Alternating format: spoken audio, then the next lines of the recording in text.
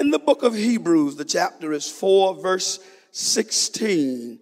The Bible says, let us therefore come boldly unto the throne of grace that we may obtain mercy and find grace to help in time of need.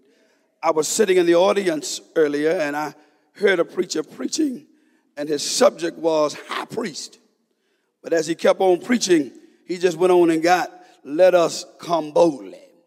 And so he just emptied what I was going to say, but he can't say it like I'm going to say it, amen. So I'm going to just say what I got, and then I'm going to sit down somewhere. My subject in a science lesson is let us come boldly.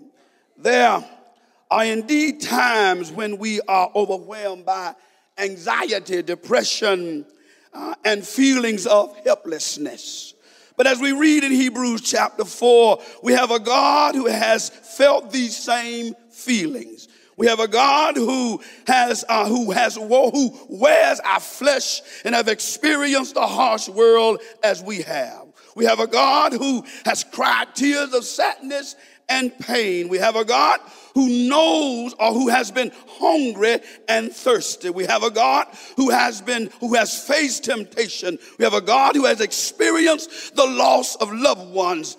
We have a God who has been beaten, a God who has bled his own blood. We have a God who has even experienced death. So to think he is indeed off is a lie of the devil.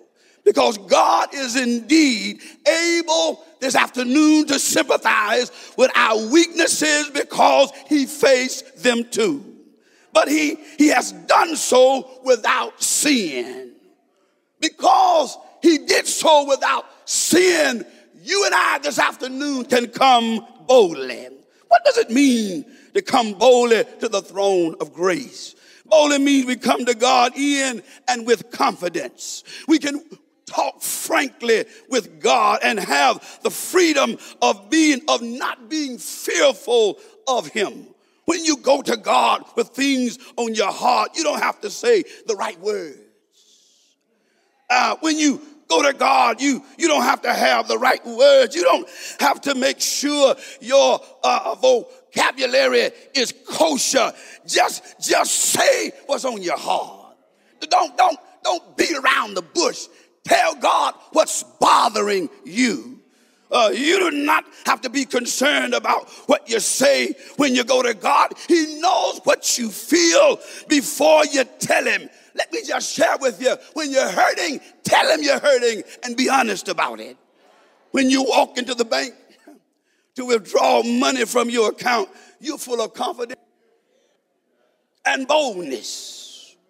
If you know you have the money in the account, let's imagine you have $1,000 in the account and you want to withdraw $500. You hand your signed bank draft to the cashier or to the cashier waiting patiently as the cashier fiddles about with pieces of paper and the computer keyboard making necessary arrangements to get you your money. She occasionally takes a glance at you. You're not bothered. You have the money in the account and you know it. Her short delay in getting you the money that does nothing to damper your confidence and your boldness because you know it's in the bank. Now imagine another situation where you only have $500 in the account. You're not quite sure of the exact amount, yet you desperately need $510. You walk in the bank, have the cashier your signed bank draft for $510, and you wait nervously. In her presence, each glance the cashier takes to sort out makes you feel uneasy. The longer it takes, Lord have mercy, to sort out the money, the more nervous and uneasy you get.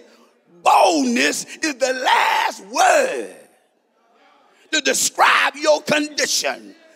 Let me tell you this afternoon, when we come to God, God wants us to come boldly into his presence. Never be nervous, never be uneasy, because everything you need is at the throne of grace. Come with confidence. Nothing you are going through, nothing you are experiencing that the throne room of grace cannot fix. God wants us to come boldly into his presence. Our confidence and boldness should be based on his mercy and grace. Indeed, his very presence is called the throne of grace and mercy. God blesses us, give to us because of his mercy and grace. The key motivating factors to giving is his love, his mercy, and his grace. You know, if nobody else loves me, I know my God loves me. We need someone who can sympathize with our problems and weaknesses without condemning us. Sometimes stands to get us through. Just to know that someone else understands what I'm going through. I read about a boy who noticed a sign, puppies for sale. He asked, how much do you want for the puppies, mister? $25, son. The boy's face dropped. Well, sir, could I see them anyway? The man whistled and the mother dog came around the corner, followed by 4 cute puppies wagging their tails. Then lagging behind, another puppy came around the corner dragging one hind leg. What's the matter with that one, sir? The little boy asked. Well, son, that puppy is crippled. The vet took an x-ray and found that it doesn't have a hip socket. It will never be right. The man was surprised when the boy said, that's the one I want. He said, that's the one that I want. Could I pay you a little each week? The owner replied, but son, you don't understand. You don't seem to understand. That puppy will never be able to run or even walk. He's going to be crippled forever. Why would you want a puppy like that?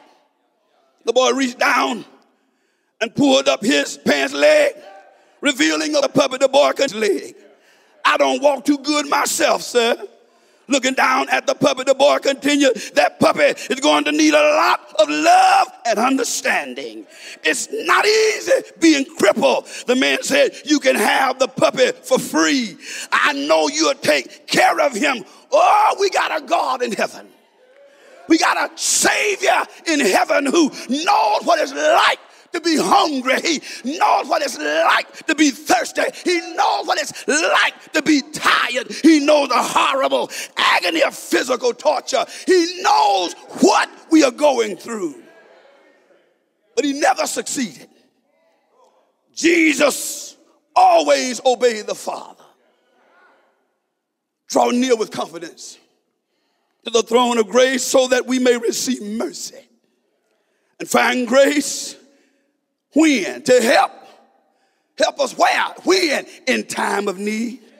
The throne of grace. To the ancient world, a throne was a forbidden place of sovereign authority and judgment. If you approached a throne and the king did not hold out his scepter, you were history. You definitely would not draw near to the throne for sympathy, especially with trivial problems. But the author welcome at the throne of grace. He makes it clear that we are welcome at this throne. No matter what you're dealing with, you are welcome. If your mother put you out, you're welcome. Nobody else cares about you, you're welcome. If you don't have a place to lay your burdens, the throne is waiting for you. Here are 4 answers, or here are 4 questions I want to throw at you. Why come near? When should we come near? How should we come near? And what can we expect when we come near? Why come near to the throne of grace? Because we are weak. And we have a sympathetic high priest. Now we don't come because we got it pretty much together and we just need a little advice. We come because we are weak. Hebrews 4 verse 15, Jesus didn't say, without me, you can get along pretty well. Most of the time, call me if you need me. He said, without me, you can do nothing. John chapter 15 and verse number 5. And when we come to the throne of grace, he doesn't ridicule us or belittle us for our weaknesses. Anybody in here weak? Anybody in here ever wanted to do good, but trouble showed up? Yeah. That talked about that cussing. There's a lot of cussing folk in here right now. That means you just got weak. But can I tell you something? It ain't over. God still loves you. He can clean that nasty mouth up if you come to the throne room of grace. Well, when should we come near to the throne of grace? Whenever we need help. We should come in time of need. When is need? All the time. The main reason we don't pray is that we don't realize how needed we are. We think we can handle things on our own.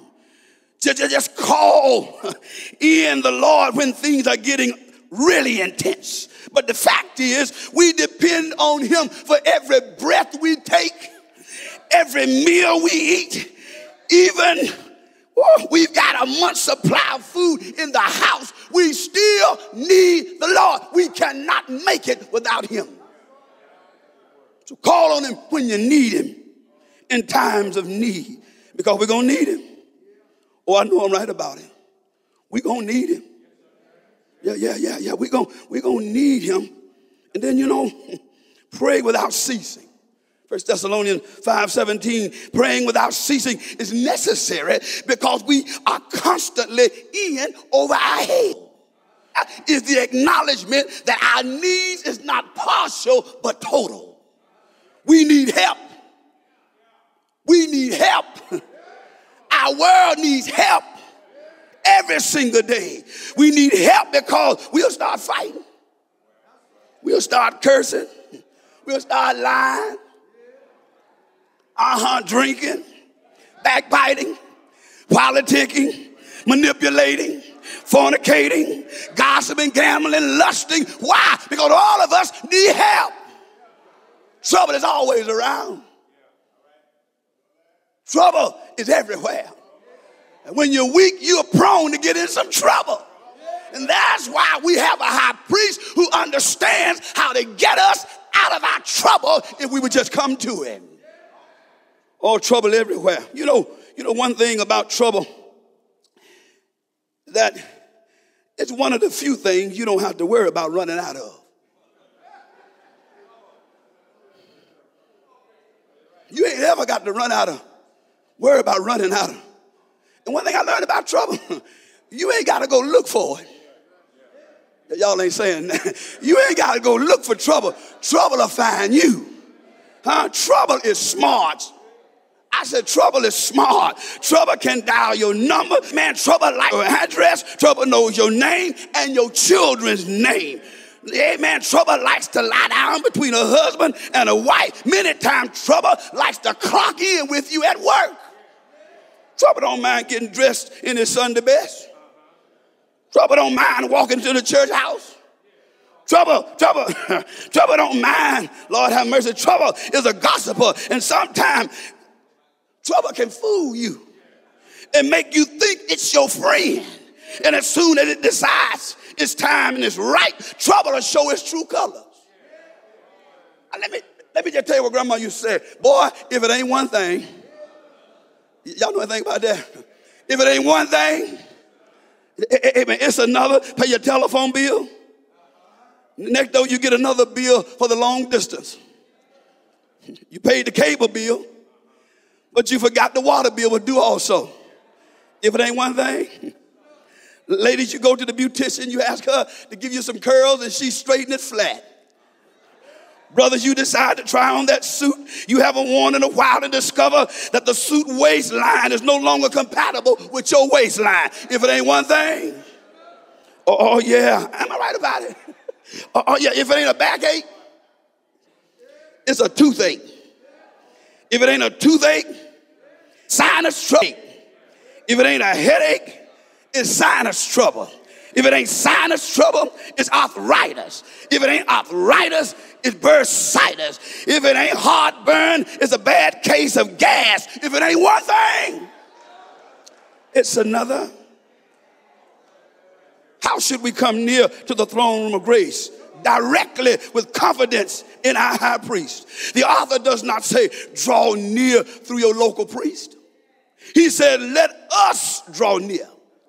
Us mean every believer have the privilege and the right to go before God boldly in confidence, knowing that God through Jesus took care of my situation at Calvary. There was a long line of thousands waiting for confession, but only one confession booth. As the noon bell rang, an old stooped over priest came out of the booth, walking with 2 canes. A woman with several small children fell on her knees before him and grabbed him by his knees. She cried out to him, begging him to relieve her burdens. But he struck the woman on the side of the head with one of his canes and went off through the crowd. He was an unsympathetic, human priest. Let me share something with you. Jesus can sympathize with us in our pain and our dying, because he experienced excruciating pain and entered all the way into death. He didn't go halfway. He went all the way into death. And he can sympathize with us in our allurements to sin, because Jesus was tempted.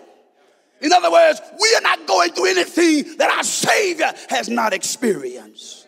So our Savior can sympathize with the allurements of our sin, to lie to save his life, to steal to help his mother with his father's death, to covet all the nice things that Zechariah owned, and to dishonor his mother when they were stricter than others, and to take revenge when he was wrongly accused. Jesus was tempted. He was allured. He was tempted like you and I.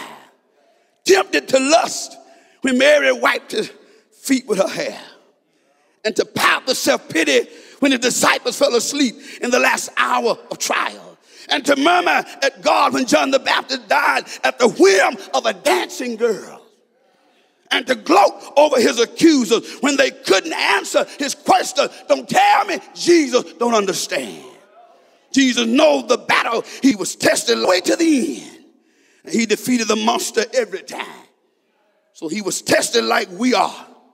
And the Bible says he's a sympathetic high priest. He does not roll his eyes at our pain. He says, I understand your pain. And then let me close. What can we expect when we come near? We can receive mercy and find grace. Lord have mercy. To help in time of need. I don't know about y'all this evening, but I need grace. But I sure love mercy. Mercy and grace are often confused. While the term have similar meaning, grace and mercy are not the same. To summarize the difference, mercy is God not punishing us as our sin deserves. And grace is God blessing us despite the fact that we do not deserve it. Mercy is deliverance from judgment. Grace is extending kindness to the unworthy. So I just stopped by to say, thank you, Jesus. According to the Bible, we all are sinners.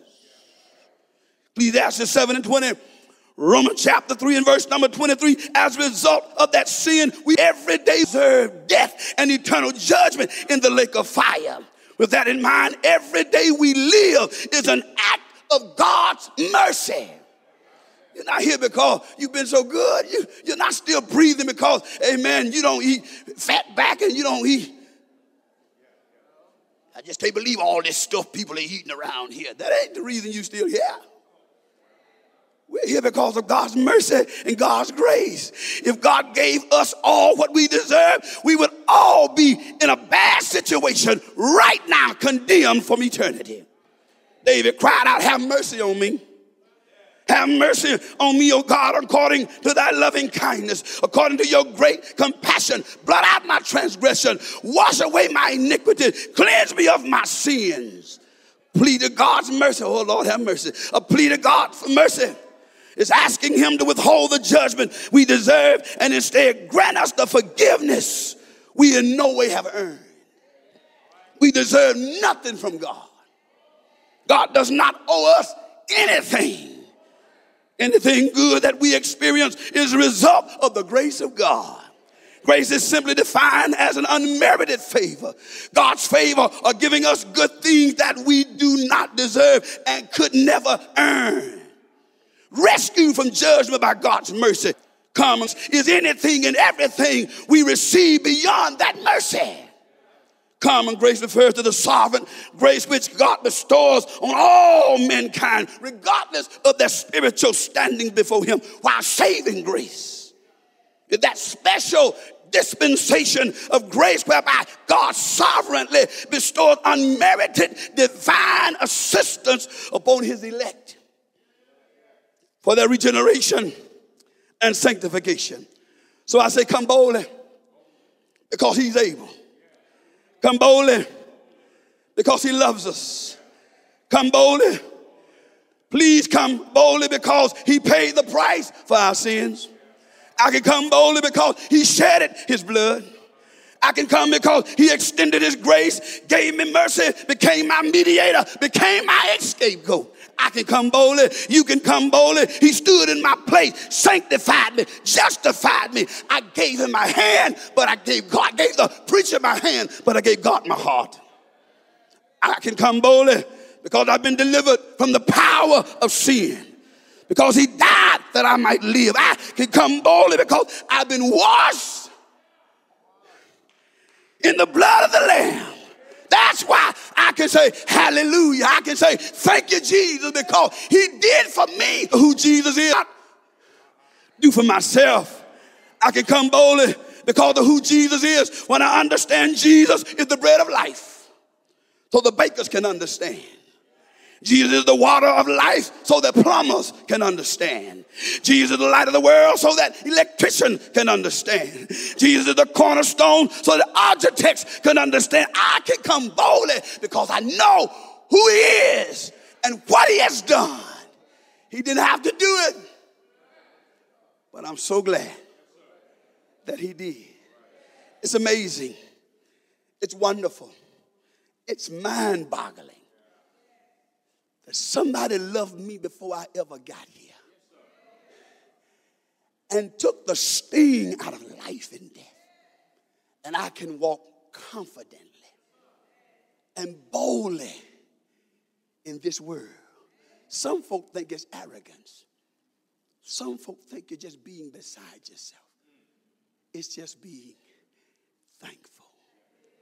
Because if we're going to make it in, it's not going to be anything that we've done. Because of his mercy and his grace. When you come boldly. God bless you.